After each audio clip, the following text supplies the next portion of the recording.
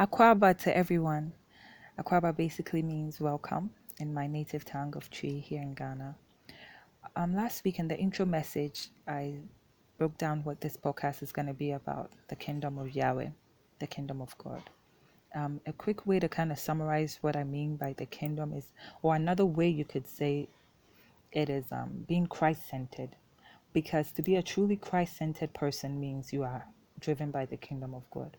It's difficult to be truly Christ centered and not be kingdom driven. It's actually impossible to be Christ centered, as in believing in Christ wholeheartedly and following after Him wholeheartedly without being kingdom driven. Those two things are interchangeable in a way.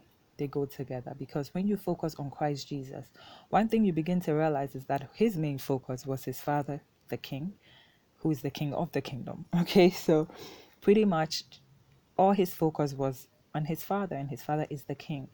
And to back that up with some scripture, when you look in the first book, which is, I mean, now the first book in the Bible, of the New Testament of the Bible, the book of Matthew, once you begin to read about Jesus' life, like once he grows up, the first thing you see is that outside of, okay, let's just start with John the Baptist, right, who came to prepare the way for Jesus. He spoke about us having a change of mind, a radical change of mind, a repentance, because the kingdom of heaven was at hand.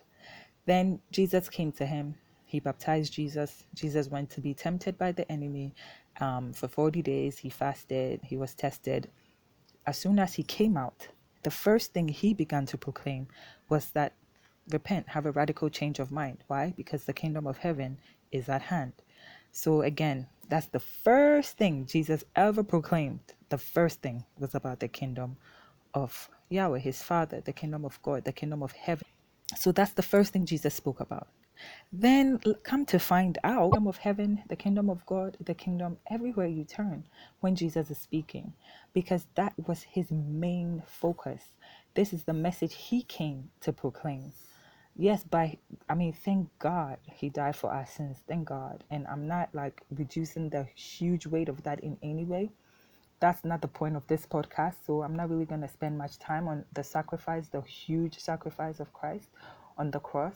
But I'm just trying to make a point here about this podcast, which is, about the kingdom of God, that Jesus' number one message was that we have a radical change of mind because the kingdom is at hand and is available for us. But before we can access that kingdom, before we can live that kingdom life, we have to have a radical change of mind. So that's kind of pretty much where this podcast is coming from and what this podcast is about. I don't like claim to be like some kind of I don't know, Bible scholar. No, I'm just like a regular, everyday person like you